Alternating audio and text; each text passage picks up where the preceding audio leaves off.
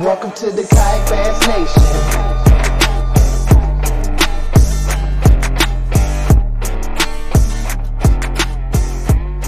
All right, what's up, everybody? Welcome to KBN Live. As you can see, I am solo on the screen tonight. Mr. Lambert is tied up. He is celebrating a birthday tonight with somebody, so he could not be here. So I'm going to hold it down. We've got a great show tonight. We are going to interview some folks from the Kayak Fishing League, the KFL. We've got a couple of owners, one of the announcers, and an elite angler from the regular tournament scene that also fishes on a KFL team. So he's going to give us our perspective there. It's going to be a good show. Everybody knows that Lambert and I have kind of been skeptical of the whole KFL thing, but it's not really fair to not have these guys on to talk about it and break it down for us. I've got good friends competing over there. They're really excited about what they're doing, so we wanted to have them on and let them kind of sell me and sell us on the product they have. So it's going to be a good show. We're going to get to them here in just a minute. We're glad to have them all here. We've got Robert Brown, Dan Perry, and Brian Howell here, otherwise known as BDH to the KBN folks out there. So it's going to be a good one. Before we get to that, we're going to talk about a few things before we get rolling. Of course, we want to thank our sponsors. Couldn't do this without them. Get over and check out dugoutfishing.com. The show is presented by Dugout Bait and Tackle down in Marietta, Georgia. Their featured product of the week, let's see if I can throw it up here for you, is the Strike King Chick Magnet. The tournaments are starting even earlier this year. You know, we've got them firing up in January and February. So the flat-sided crankbait's going to play. So get over there and get a hold of some of these Strike King Chick Magnets on dugoutfishing.com. And, of course, Revo Sunglasses. You can peep the hat right there. Revo Sunglasses, best lenses on earth. Use code KBN25 on revo.com. And they may have some sales going on for Black Friday that will beat the KBN discount. So for this week, you can get over to their website and you can get some Black Friday sales. And then, of course, you see the bottles on the screen right there. Western Sun Vodka, the official drink of KBN. Go to westernsundistillery.com and use the bottle finder button on there to find a dealer near you. They're really spreading out all over the U.S. We've seen pictures come in from different parts of the country, way outside of their home base of Texas. So, get out and get you some Western Sun. And happy Thanksgiving week to everybody. You know, we almost didn't have a show this week with Thanksgiving, but we couldn't leave you guys out in the cold. We had to have a KBN Live this week, so it's going to be a good one. A few things happened this week we want to talk about before we get these fellas on. Number one, it was over in the bass boat world. It wasn't the kayak world. I'll throw this on the screen here. I don't know if you guys paid much attention, but the Bass Pro had that $1 million tournament this week. $1 million to the winners. It was $4 million in cash and prizes, and that happened on Table Rock right up the street from me. Unbelievable event that took place, and there wasn't a whole ton of media coverage. I know the final day was on NBC or MSNBC or something, NBC Sports. But they had a huge event, gave over $4 million in prizes, $1 million split between the winners, plus a Tundra and a Nitro boat to them.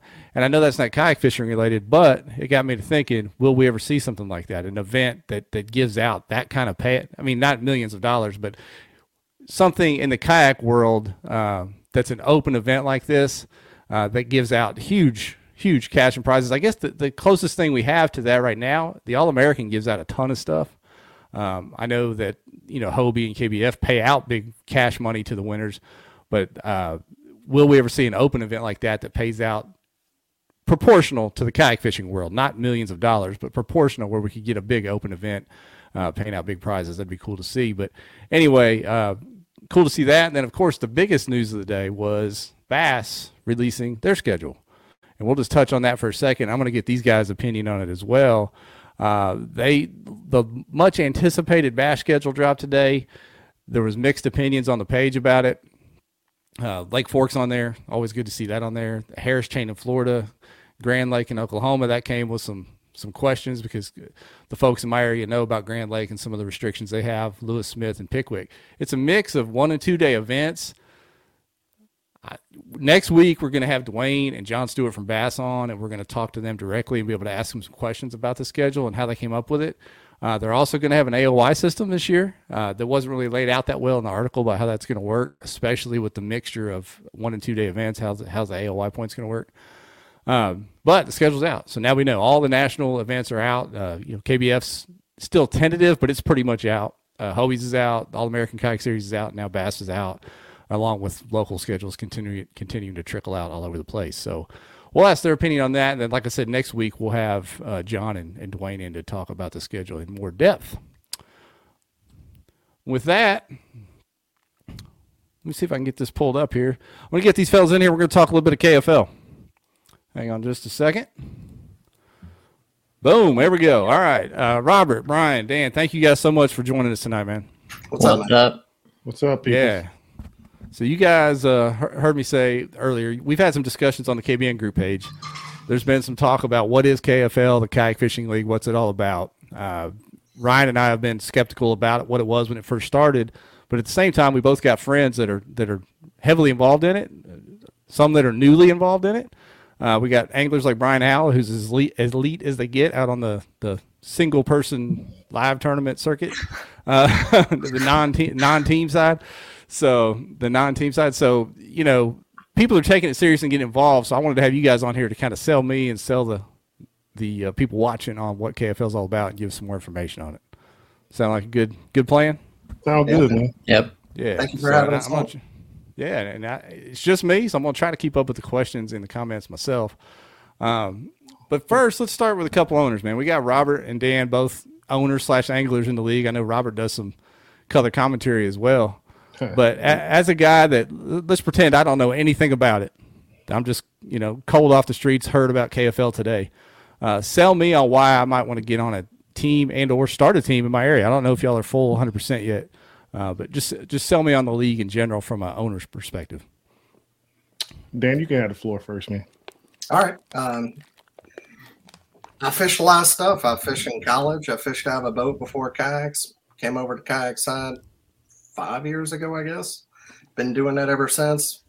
I fish local, national, regional stuff, and the KFL is the most fun I've ever had fishing. I mean, that's, you know, as a working man with a family, somebody who's trying to, I'm not necessarily trying to make it, you know, I'm never going to be one of the PKA.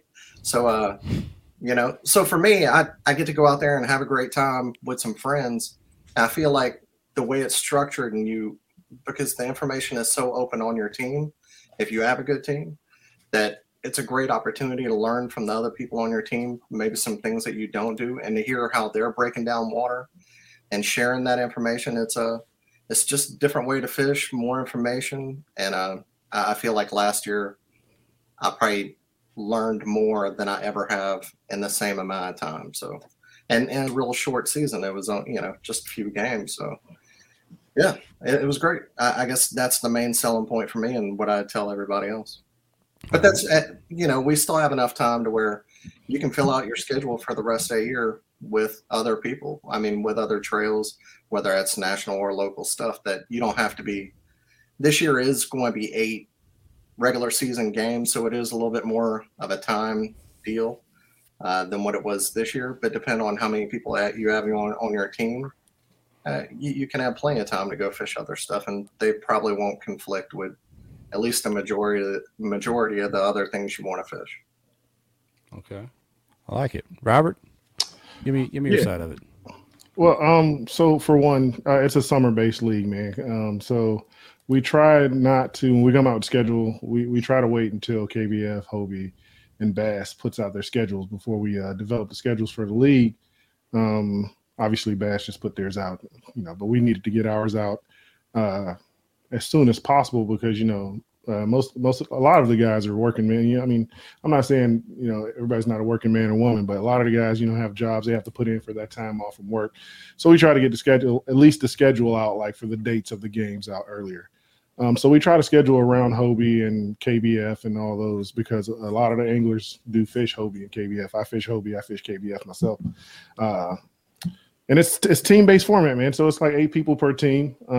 Four will fish in a matchup, 4v4. There's home games and there's away games, right? The biggest selling point for me personally was the ability to go to, you know, that team's home lake and beat them on their home turf. You know what I'm saying? So the competition factor there was a huge thing for me. So being able to go, you know, Florida Copperheads came up here to Virginia to face us here. You know, that was a big thing. We had to travel to North Carolina, up to DC area. I mean, the traveling portion of it, getting to fish lakes that maybe you never would have fished if you hadn't, you know, if we hadn't done it. Fishing lakes that you didn't know about that are like just, hidden gems. You know what I'm saying?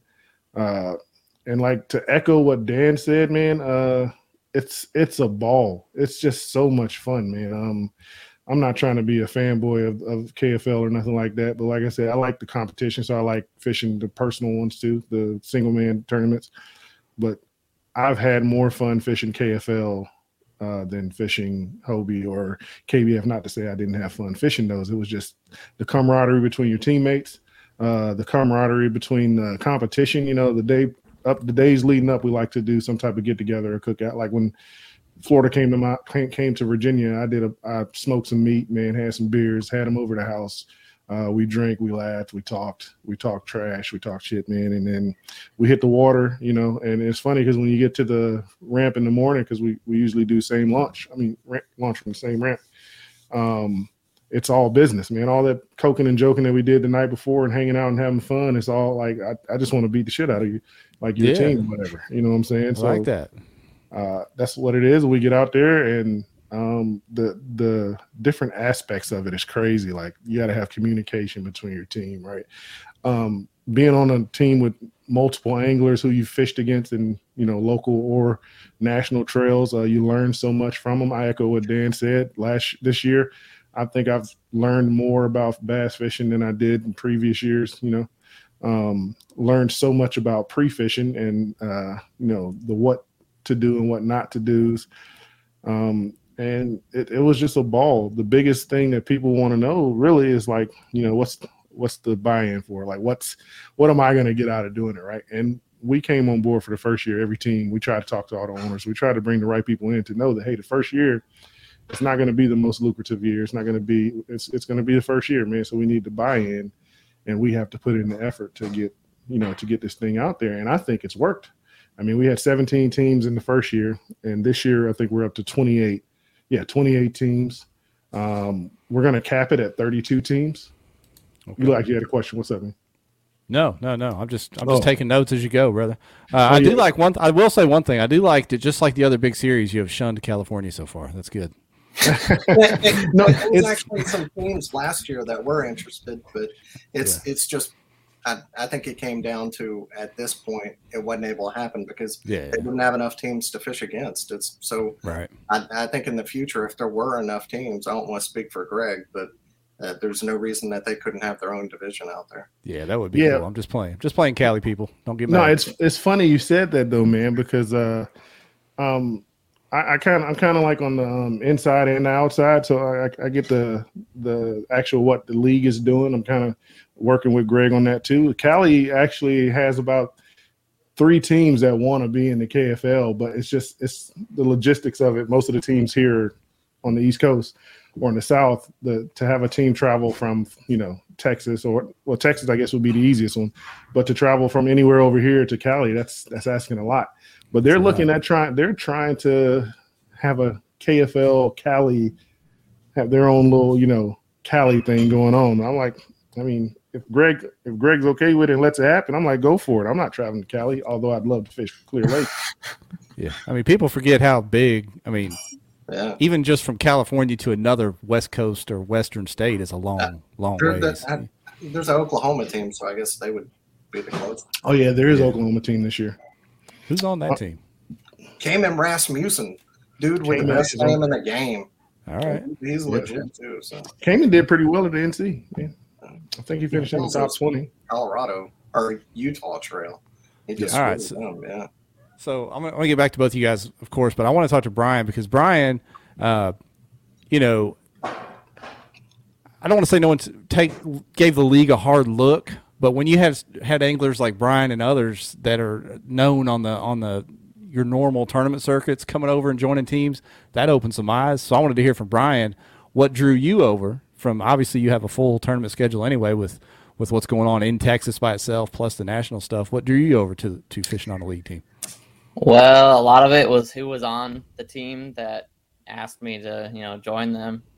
You know, like we kind of have a hammer team. Like last season, we made it to the finals. Like, we didn't win, but you know, we made it to the finals. So we had a hammer team, and this season we're gonna be even better.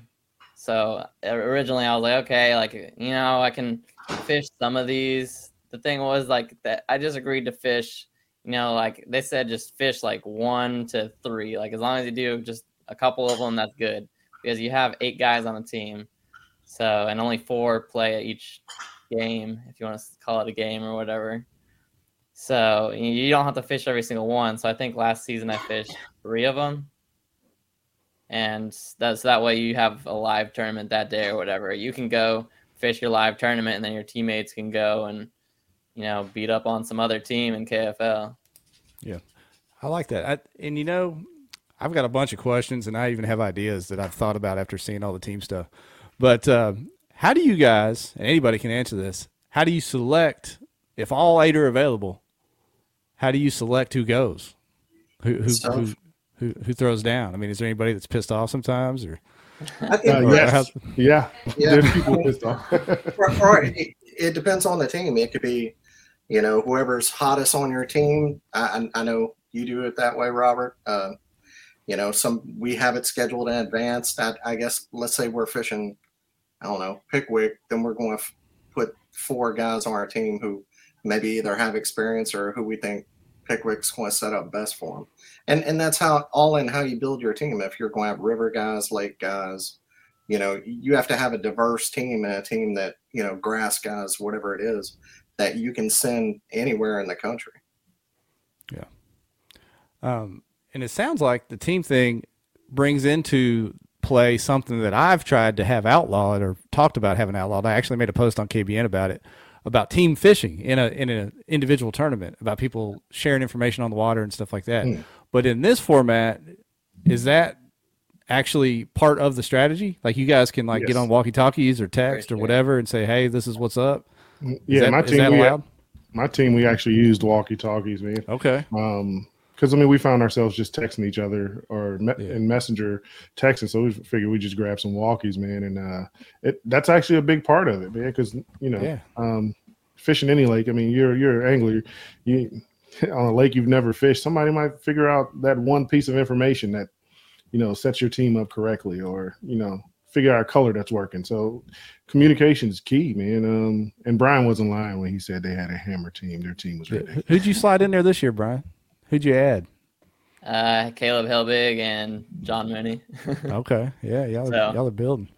Yeah. I tell you who's a hammer team, another hammer team this year, their new team, man, the Tennessee Shiners, or Nashville Shiners, I think they're called. Yeah, I saw that. You saw that team? A lot of my buddies on that team. Yeah. Somebody's team picked up Jordan Marshall. Yeah, that's my team. You picked up Jordan, Dan? Yeah. All right. Yeah, I mean, Cody's on the team too. What team did Cody jump on? He joined Cody the Hogs, the Arkansas team. The Hogs, yeah. But I mean, that Shiners team, man, is nasty. Yeah, Ewing Minor, Eric Siddiqui, Adam Reiser. Wait a minute. 2 of those guys don't even live there. How are they getting on that team?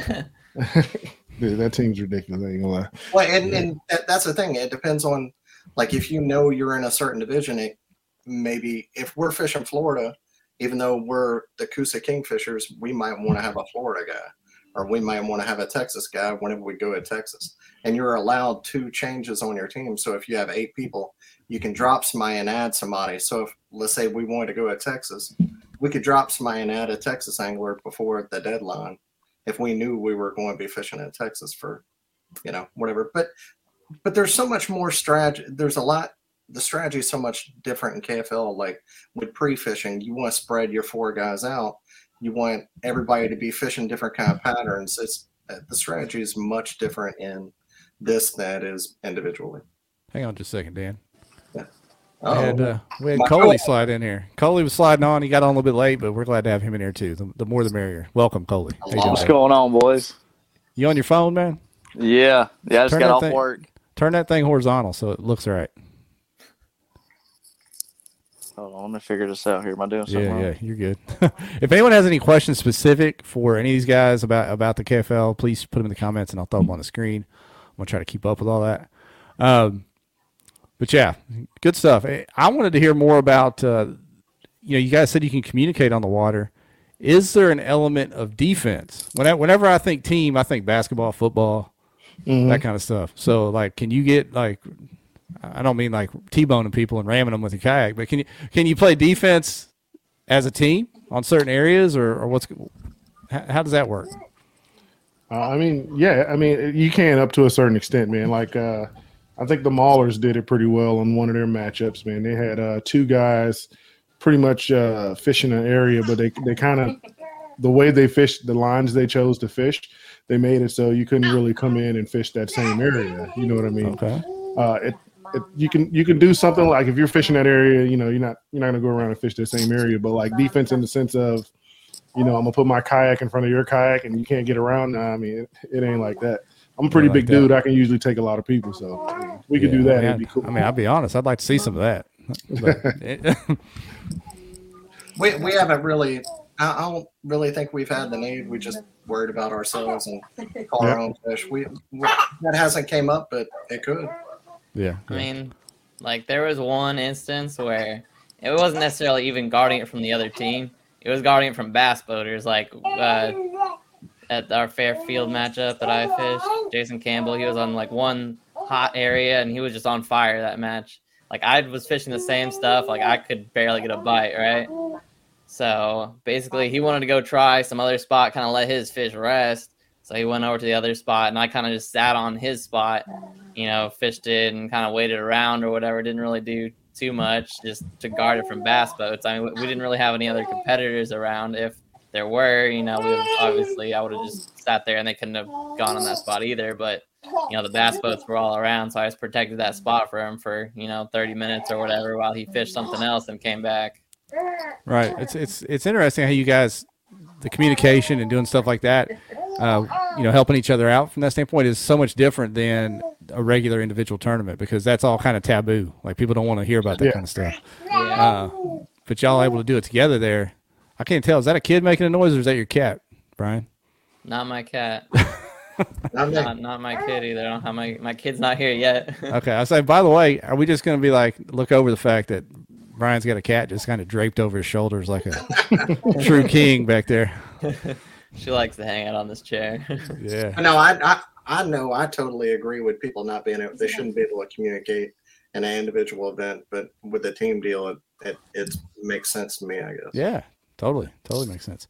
We've got some questions. Ryan Van Tyne asked, "Do you have league sponsors on board, and or team?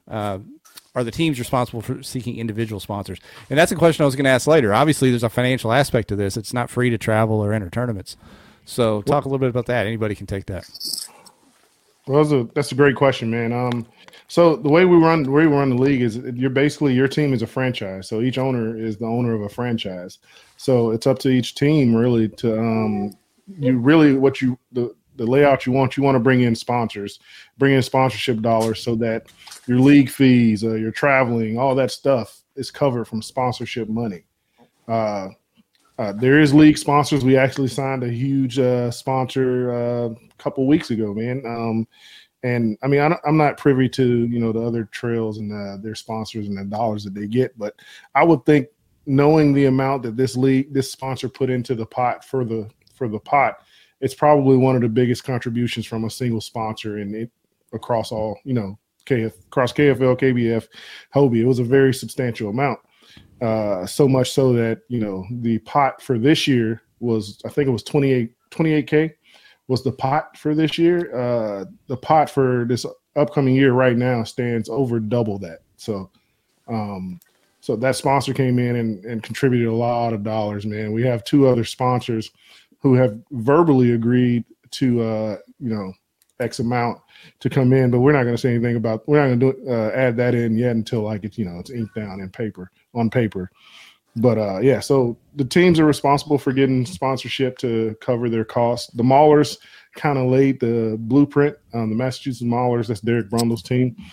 This year, they had enough sponsors to the point to where their individual out of pocket was $0 from every angler, and they had it to the point to where they were able to pay each angler like I think $300 to $400 per game.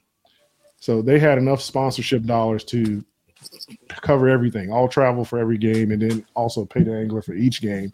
And they kind of laid the blueprint, man. So me personally, I did the math for what we output we did this past season, and looked at a number that I needed to get in sponsorship, so that there's no out of pocket expenses for the members of the team this year.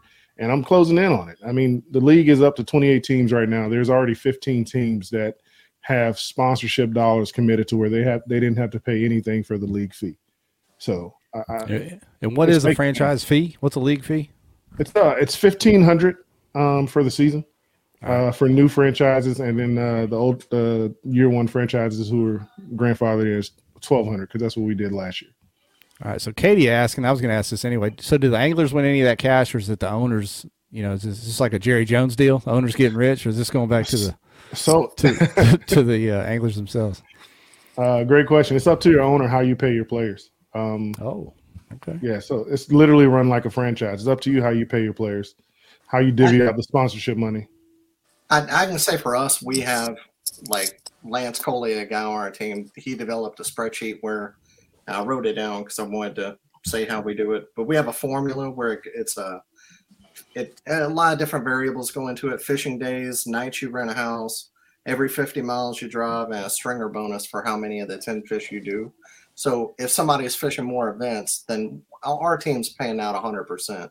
We're not keeping anything back, but our guys know up front exactly how much they would win. If somebody's fishing more, they're traveling more, and they're putting in more time, then they're going to reap more of the reward than somebody that would just play 2 events, I guess. Ryan Van Tine threw in the scary word, man. He'll be the union rep. You don't want a players union. You don't want that. No, we don't want that. We want to bust that union. Yeah. Yeah. So I don't know if you guys are familiar with. It's called the TBT in the summertime. It's a basketball tournament, $1 million basketball tournament that happens in the middle of summer. Basically, it's all built up to the payout of the championship. So that's how this works. The franchises are going to figure out how to pay their own players, basically, or cover their cost, with the hopes of making it to the Final Four or the finals and cashing the big check. Am I understanding that right? Yeah, so 28 teams, top 4 get paid. So that's a little bit more than top 10%. Rather than just getting paid for each event, the owners decide that they want it to all be at the end of the year. So, yeah, so if you think about it, it's rather than one event, it's just a bunch of events, and you get paid at the end, same like top 15%, I guess. Yep, and it's like you said, it's 4 teams get paid, so it's 60. The cut is 60, 20, 10, 10 for the percentage. There you go. So what did the winning team take this year? I know you said the pot's grown, but what was it? Or this last year? I don't recall, man. It was over 20K. I don't recall the exact number. I'll probably get a text about it here in like 30 seconds. But Todd Patrick's in the comments. He might know. But in the TBT, the basketball tournament I'm talking about, the payouts aren't equal if they win the tournament either. Is that how this works? Like if an angler fished all the time and he was like your lead dog, is he going to get a little more of that? Or is that up to the owners to figure that out? It's up to the owners, man. Like Dan said, they have a system for him, and I pretty much said with my team, I have a system too. So, like, if we win, Todd said it's over 24K is what the team got. So, is he naked there in that picture? What's going on? Lord, no, I hope not. Oh, anyway. What was the question again, man? You threw me off with the naked comment for Todd. That was just a bad. I got thrown off with the picture. Yeah. How the payouts trickle down? Is it per owner? Do they just figure out how they do that? Yeah. So like for my team, I just told the guys, I mean, every man's equal. I don't care if you fished 2 events, you fished all 8 events, man. We win some money, we're gonna split it. 50. Well, I can't say 50-50 because it's more than 2 people, but it's gonna be an even split. Okay. Yeah, that's how our team did it too. We did even split. I mean, a couple of guys I think, chose to take less because they just felt they didn't fish as many, so they should have a little bit less, but for the most part, it was even. Let's see. Any more questions? Throw them in here. Taylor's in the comments. She's watching from work. Oh, she walked in time for the naked Todd Patrick comment. Perfect. Yeah. Yeah. So, I mean, what else? I had, yeah, that was pretty much everything. I figured the big things that people will want to know, man. And honestly, man, the new number for the pot, it's pretty freaking good for a second year for the league, man. I wish I could more tell than pretty freaking good if it's up 60, 70K range. I mean, that's crazy. I wish I could tell you the exact number right now. Greg told me today it was over 60. So I didn't say it, Greg. Let me ask y'all this. Are there restrictions on, okay, you guys have started the season. Boom. You got everybody, 28 teams, 8 players a team. And now, out of nowhere, here comes a guy named Kyle Long at Arkansas that's just whacking them all over the region, and you're going to sign him in the middle of the season. Is that cool? You can do that kind of stuff? So we're just like NBA and NFL, man. We have a trade or a signing deadline or a trade deadline. So after this date, no more signings, no more trades, nothing like that. Okay. When is that? Potato. I can't recall right now. All right. I want to know. Do you remember, Dan? No, we'll know plenty in advance. So, but before then, if you have there's certain dates where you have to have your money in, you have to have your roster in, you have to have the lakes that you're going to your home lakes that you're going to fish, and we have dates for all those. And once you have your team set, you can make 2 adjustments up to the deadline. Okay. So yeah, that was a big thing I didn't mention. Every team can have 4 home lakes that they can choose from to put the opposing teams on. So like if Florida's coming up here and we want to put them on Smith Lake because it's a deep, clear spotted bass lake, then we could adjust our schedule, our home lakes versus the people that are coming to us. All right. So Steve Fields has a great question. And it was something I was going to ask anyway. Can anglers switch teams midseason if they get offered more money from another team? So in other words, are they under contract? Can they be like cut or moved or traded? Or, I mean, how intense can this get? Can we get like some diva LeBron James situation where he's forcing trades from the team? Like Brian's going to start forcing trades off the Texas team or something? Yes, absolutely. Yeah, as it stands right now, absolutely, man. Really? Like I can say there's somebody that we were talking to that was told by another team he would get paid more, and that's one of the reasons that he didn't join our team. Really? Yeah. I'm liking this more and more the more I hear about it. I want to get into some of this. Thought about that. I mean, we're 100% happy with how our team. I mean, it's just an initial talk with Smite. He's a great angler, and just he decided to go a different direction. I hope it works out for him. I hope he gets paid like he thinks he will. So, if they're on your team to start the season, they can't just say, "Hey, Dan and Coley offered me a couple more $1,000 to come over to the Coosa team. I can't do this anymore." But once you start the season with the team, you're in with them. You can't just on your own. Right now, there's nothing in writing to say you can't. Our rules committee, there's a rules committee who's tasked with coming up with the base set of rules for us. That's something that the owners talked about and they're weighing right now is, will there be a deadline for that? Will they allow that? All that stuff is going to be, locked down before the beginning of 2022 season. But as it stands for 2021, it could have happened. If it goes that way, it could probably happen in 2022. I don't know. That's really up to the rules committee and how they voted to go. Sure. I know you're in year 2, and this is a fluid situation with some of the rules and stuff. You guys are learning as you go. But I don't know. All this trade talk and free agents and people moving around, I like that. That creates high drama. I like that. Oh, there's drama, man. I don't know. I guess one of the newest rivalries that is a new team, Swamp Donkey. There's 2 teams in Florida now, Swamp Donkeys and then the Copperheads. And there's genuine hate between these guys. And really? It's awesome. It's awesome with the back and forth online. And they have a preseason match coming up December 3rd or 4th. I want to say it's December 3rd.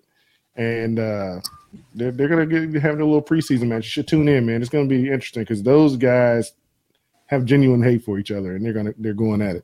If you've been following the KFL and their team pages, they have been talking all kind of shit. It's been crazy. Is that why Conrad's been hitting the heavy bag and doing all them weird workout videos? It's been a serious meme war. It's been awesome to watch. Okay.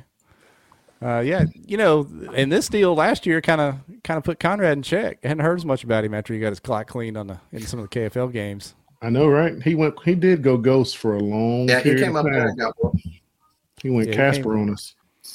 Lambert let him have it a few times. Him coming north of the Florida border didn't go so well. So Well, he couldn't handle that Alabama smoke up here. He hit me up personally. He said because their Copperheads are coming back up here again. He hit me up personally, said, I'm going to make it this time. I was like, all right, man, come up here for this ass whooping.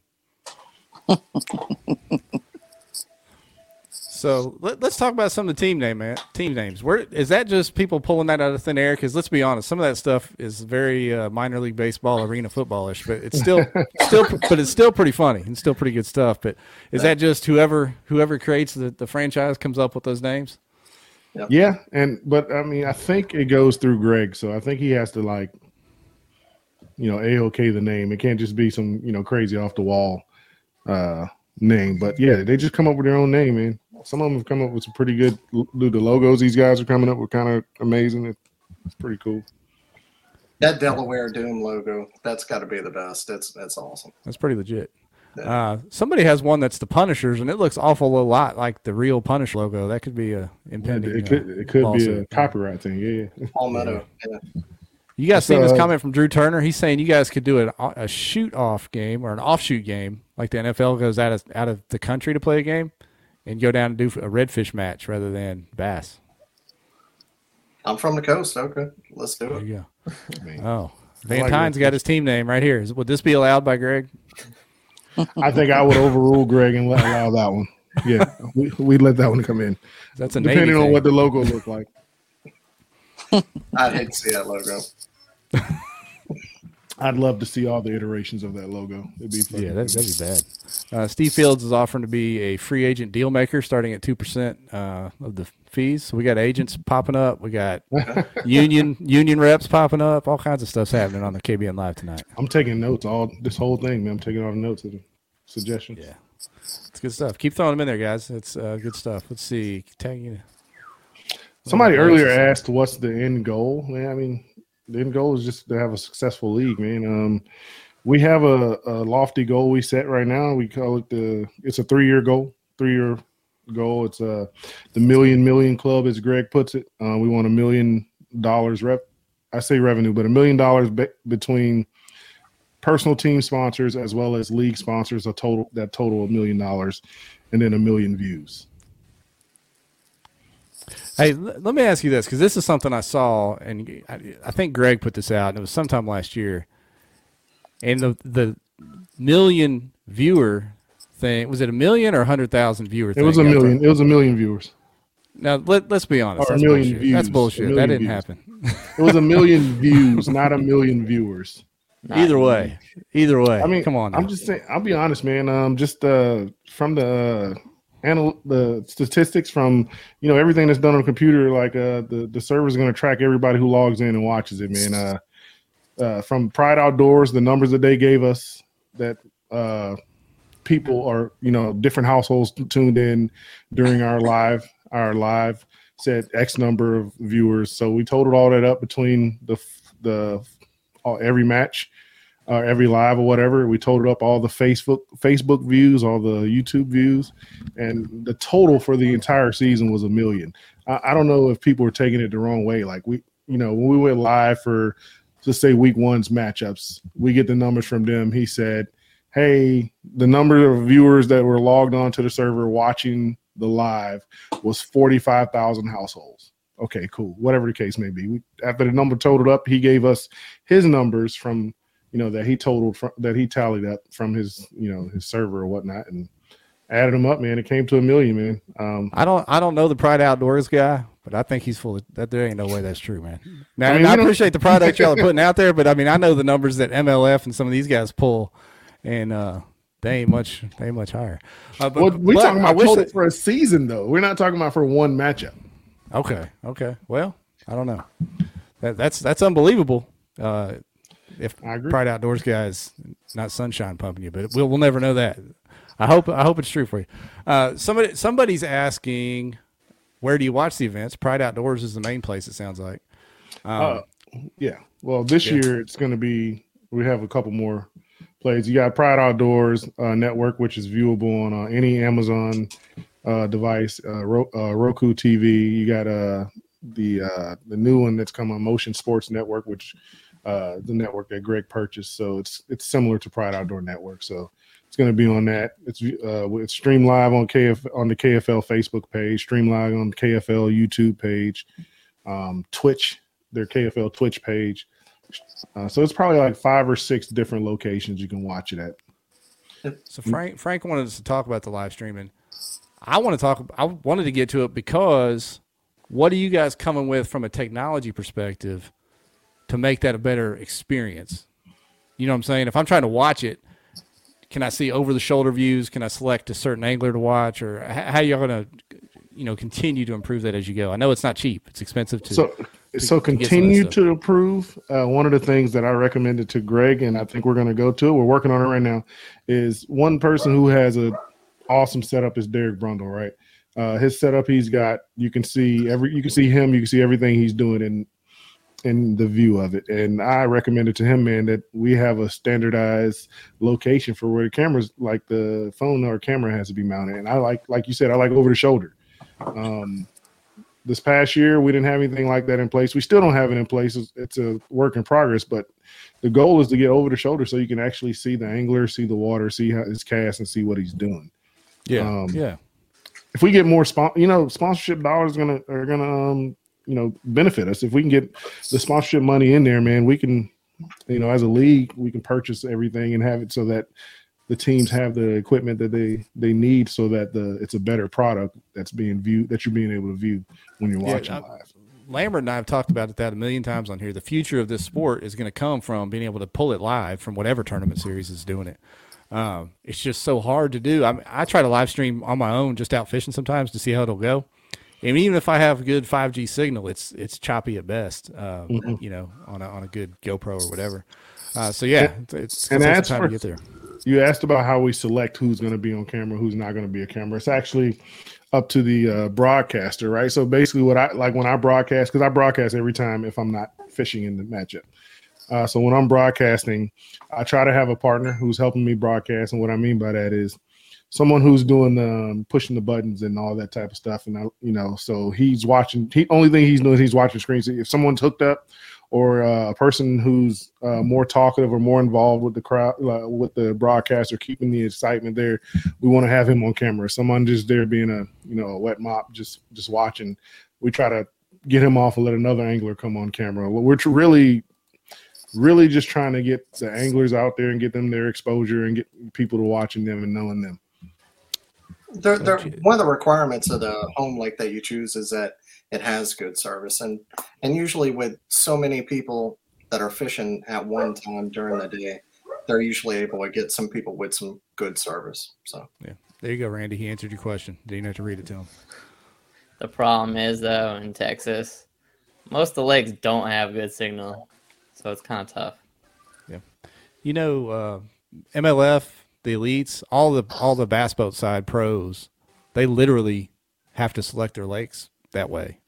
They leave out good lakes these days because of lack of cell service for the live coverage. So, they had to stop going to places like Bull Shoals up here, which is an amazing lake. You can't get a cell signal except in one little spot of the entire lake. I know it's a problem on some of those Texas lakes, like you said, Brian. So.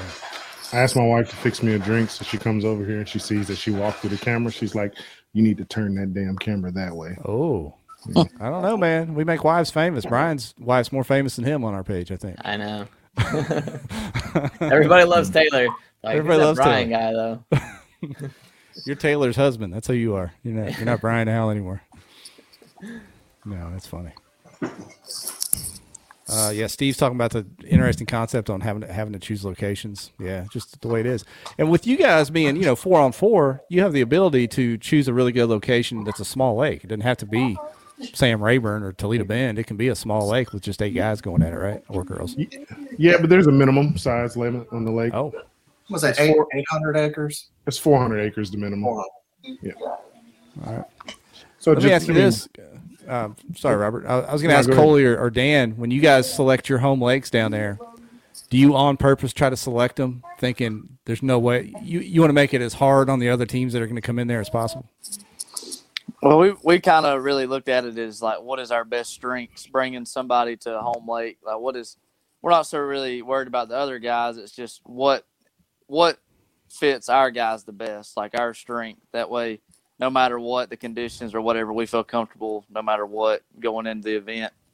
And it's worked out, I mean, pretty good so far. It's just, and you also got to think is, like Florida, for instance, I know we keep saying, or everybody keeps saying Florida, but like, Florida guys, they're used to a certain kind of fishing, typically a lot of grass and stuff like that. So if you bring them up here where there's deeper water, it's, really clear water, water temperature not as hot, or, doesn't have as much vegetation in it, it may cause a little bit of a struggle for them and, return help us out. So Yeah. that was kind of what we did last year. And I think we kind of rolled with that this year as well. As we all kind of like agreed, well, what is everybody's styles? What does everybody feel the most comfortable doing? And, per opponent. That was one thing that I think I liked the most was having multiple lakes to choose from. That way, you could pick one kind of each style to have your opponent on. Yeah. Jamie Broad's in the comments talking about somebody that got blasted by Greg, but not talking about Mark Coates. KBN took care of Coates, man. We put him on blast for a couple of days, so that name is infamous now. Don't worry about him. Yeah, he was banned in Arkansas long ago, and now he's banned everywhere. Kyle Long, if somebody is sucking it up, can you cut them mid-season? Yes. Put them on the waivers. It's It happened? Yeah. How'd that conversation on go? multiple teams, I believe. How does that go? Do you say bring your playbook in here and have a seat, or how does that go? I mean, I didn't cut nobody, so I couldn't tell you, but Yeah, it'd be a tough conversation, man. I know I'm privy to one guy who got cut, and it didn't go well. His feelings were hurt, but Really? Wow. Nobody wouldn't have went out on blast. Hey, he started his own team this year, right? So you know who I'm talking about? Yeah, he started his own team this year. That's part of the bad blood. Really? Is that the Swamp Donkey Copperhead deal? Well, sort of. I mean, Okay. The guy owns the Swamp Donkeys who got cut. I mean, I don't care. I love you, dude, but I'm gonna put you out there. It was Bobby Big Gun, man. He got cut. He got cut from the Washington Warhawks. But yeah, and I would also say it's not really. I have no idea what happened. He was in Florida fishing for a team in Washington. So just having traveled that much water that he's not used to, I'm sure if he were fishing in Florida all the time, he would have done, had a better. So I don't know what happened, but I mean, I know exactly what happened. You're absolutely right. I think Bobby, one thing about Bobby, he would travel every matchup. If you needed a guy, he was there for him. He would go. But they were fishing all types of waters that you not going to really find in Florida. I mean, one of the matchups they had to go fish, I think it was the New River and smallmouth fishing. You take a guy who's never not fished in Florida and try to make him go chase smallmouth for the first time. Probably not going to do that well. Brian's smiling because he's like, I'm a super stick, so he can do it. I hope we come down there and face y'all this time, Brian. We could probably sit on here for a while because I got a lot more questions. But let me ask you this: the guys that aren't fishing, are they allowed to even be there? Can you have an alternate on the sideline in case somebody like blows an ACL out there pedaling? Or as far as I know, there's no rule against them coming to practice. So if we got a house and they wanted to come, they could come help us practice. Okay. Yeah, you can have your whole team go down and practice if you want. Last year we based our starting four on production. We took that idea from Brian Howell's team. You go to pre-fish. How you did in pre-fishing was how I determined who was going to start for that matchup. So like we were all there pre-fishing on lakes, and the guys who were on it, who were catching them, that's who we selected. Now the guys who are not fishing can't give the guys who are fishing information. Like They can't be watching live and, text, hey, this dude just caught a fish. It was on like a black worm or whatever. They can't do that type of shit. Can they be on the water with them if they're not fishing? If they are on the water with them, they can be like videotaping, but they can't have rods with them. Okay, they can't be like, and they can't be blocking. Yeah, and burning people's spots and stuff out there. Yeah. Okay. Yep. Can't do that. All right. You see Randy's comment. He said team owners getting cut and making their own team. It sounds like semi-pro football. Yeah, kind of. Steve Fields says, good luck policing that. I guess it would be kind of self-policing. Everybody launches from the same spot, so it ain't like they're going to hide. No, you can launch anywhere. You can launch anywhere. And it's fun. One thing I didn't mention was that the owners, not owners, but like the home team dictates what the launch time is. Not launch time, but Yeah, launch time. Not Yeah. there's a lines in, but the home team can say, hey, you can launch at an hour before or 30 minutes before, stuff like that. Okay. I said the same launch because a lot of the lakes here, all where I'm at, I don't have any really major lakes here, so they usually only have 1 to 2 launches. So Yeah, the home team determines the boundaries and launch time and things like that. Yeah. I'll tell you what, guys. I was very skeptical, but you have done a good job selling me on the KFL tonight. I appreciate that. It's fun. appreciate you having us talk about it, man. Yeah, man. It sounds, I was all about the ROI. That's the biggest question that comes up is why would I travel down to Caddo Lake from Arkansas and pay money to travel and then not have a chance of winning anything? But if you've got this framework of sponsors that are trying to cut, it's not a guarantee, I guess. It's up to the team owners and the teams to find those sponsors. Covering those fees and covering those travel expenses, well, that's a whole different ballgame. So from that perspective, Brian, you can comment on the Texas team, or Dan or Coley. How are you selling that to sponsors? How are you getting them to say, hey, I'm going to support the Kingfishers or the Bandits to go travel to 4, 8 tournaments, however many it is? What are you giving back to them? What are you offering them in return as a value? I think for us, we Dugout Bait and Tackle is one of our sponsors. We appreciate them, and they, it's a lot easier. You're selling somebody as a team. It is the difficult part is sometimes you have to have non-endemic sponsors because your teammates are going to have conflicting sponsors. Like I'm on Summerland Outdoors team, but Coley is on Dugout.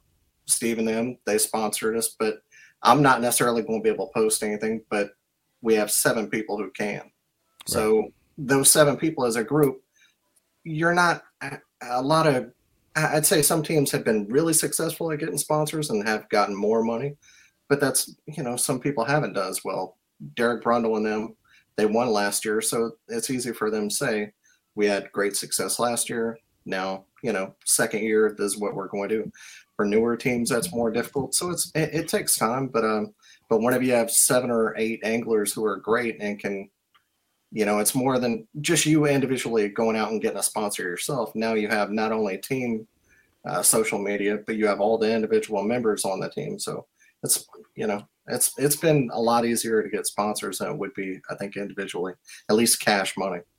Yeah, and that's I 100% agree with Dan. It's been a lot easier to get a sponsor for this team format more so than to get like a sponsor for one guy. That's one thing I've learned with this whole side of the KFL. But it could be everything from jerseys, social media. You could do a guide trip. Whatever you want to sell your sponsor on how your team can support them, then that's what you do. Yeah. We've got some good questions coming in. Let's see here.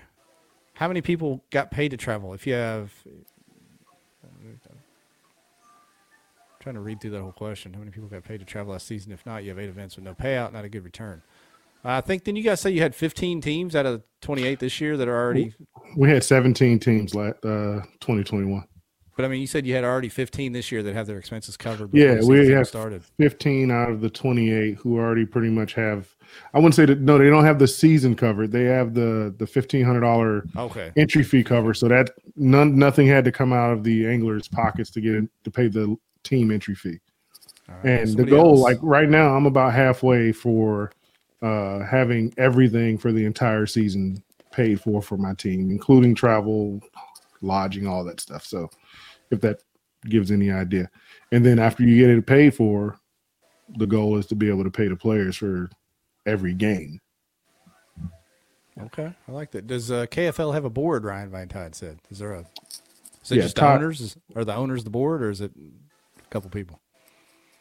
Right now, the layout is the owners is the board, but we have a rules committee that governs the rules, like weather cancellations. I saw the question about weather cancellations.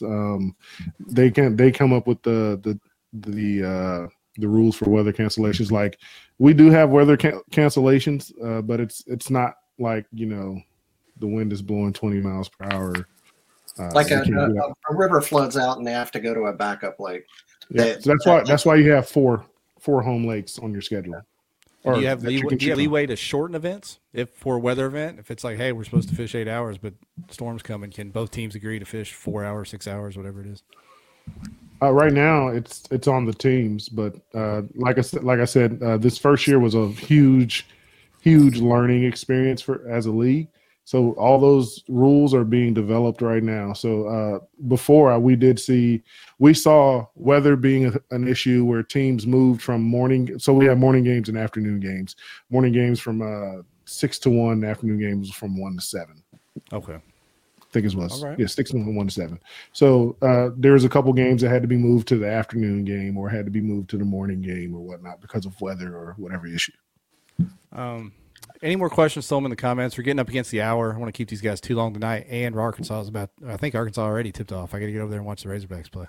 But before we do go, each of you give me your take on what I mentioned before you guys came on, which is the bass schedule. What y'all think of that bass schedule dropping today?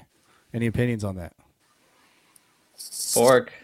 I like Fork. I know you do, Brian. That's a part-time And job Pickwick, for you. Those two will for sure be at. I don't know about the other ones. Grand, like you were saying. I don't know the rules. You can't be more than like 150 feet off the bank, and you can't launch before 30 minutes before like sunrise or something. I don't know. There's just weird rules there. Yeah. So I don't know how to handle that. Yeah, there's some good locations like Harris Chain at Seven Lakes. I don't know why there hadn't been a kayak event there before. It's an absolute great place to fish, but They don't get numbers down there. That's that's why I'm thinking, like, are people going to travel down there? Because I don't know. The Florida guys apparently don't really show up. I don't know. yeah. But That's why Hobie, doesn't go all the way down there. And That's right.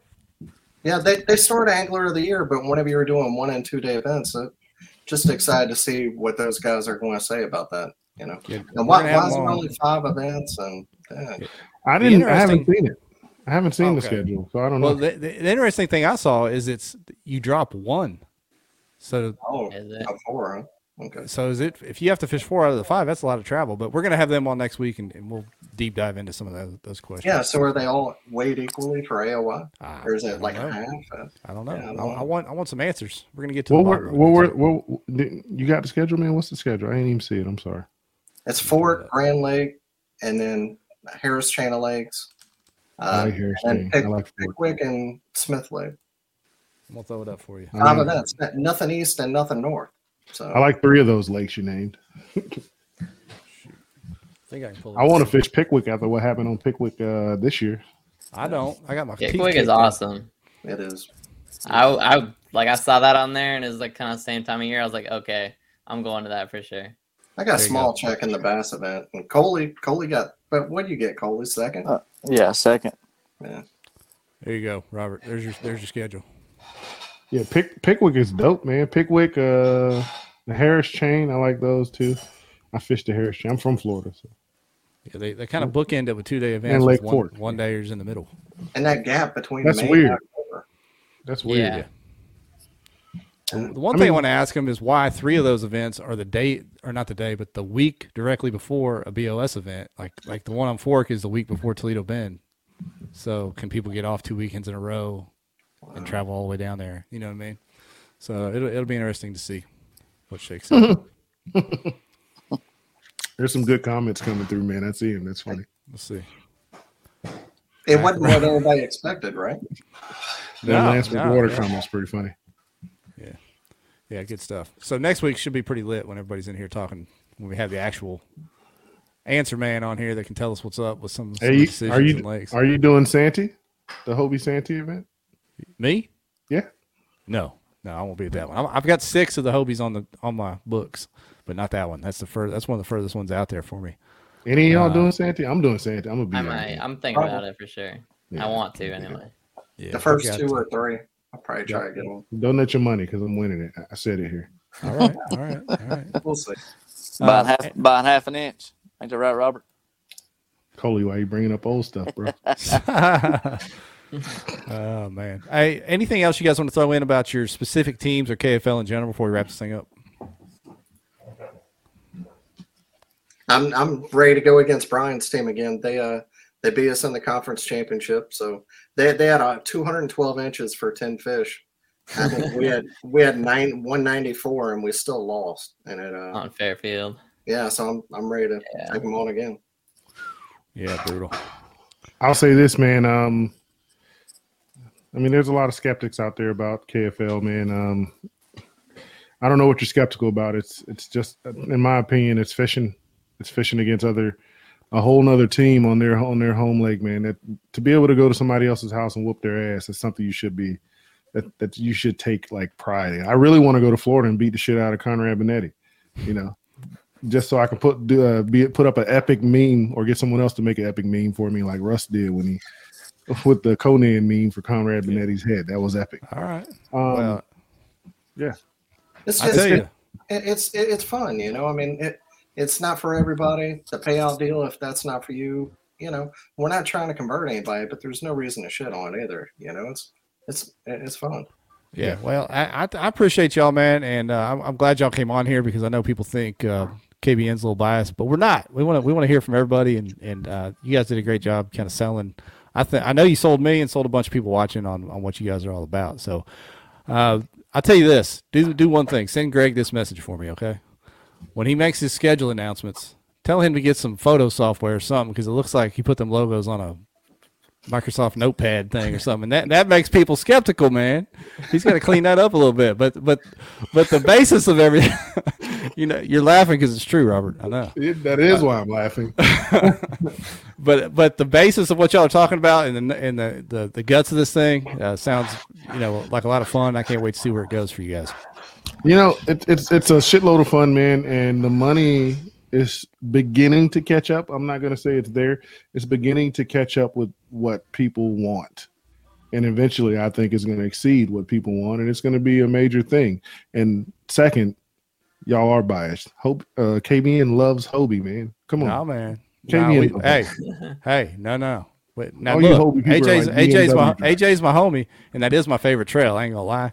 Exactly. But right now, they got the best product right now, so they don't catch as much heat. But the worst thread in the history of KBN and the most heat ever thrown that still pokes its head up is Flex Gate and the board, and that was all Hobie stuff. No, you don't think Flex Gate. That's the Ben Gate. Ben Gate. Okay, yeah. But that's the worst one, and it still comes back. Still to this day, it comes back around. So the internet always wins, man. Yeah, we didn't clean that up. So yeah, we'll let it rain down on whoever may deserve it that day. I guess. We all fish Hobies. It's not. Yeah. It for me. I know for me personally, it's not either or. Like I'm going to fish as many Hobies as I can, and for 2 or 3 months, I'm going to fish some KFL stuff. So the thing I always say, man, when people say, "Man, that group over there or this group over there," I'm like, look, it's all the same people. We all do the same stuff. I don't know what you're talking about. I mean, we don't have 13,000 unique people on the KBN group page. No. It's the same people from the KBF page and the Hobie page and it's all the same people. I mean, Russ beats people's ass on Hobie and KBF stuff. Yeah. So, we're out there pulling for everybody. Whether we agree with an organization or what they do or not, it's still all their friends out there fishing them. So we're pulling for everybody. We want everybody to do well. So I like that. But anyway. All right, guys. We're going to wrap this thing up and get out of here. Appreciate y'all's time tonight and good luck this year, okay? Appreciate it, bro. Yeah. We'll see everybody next week.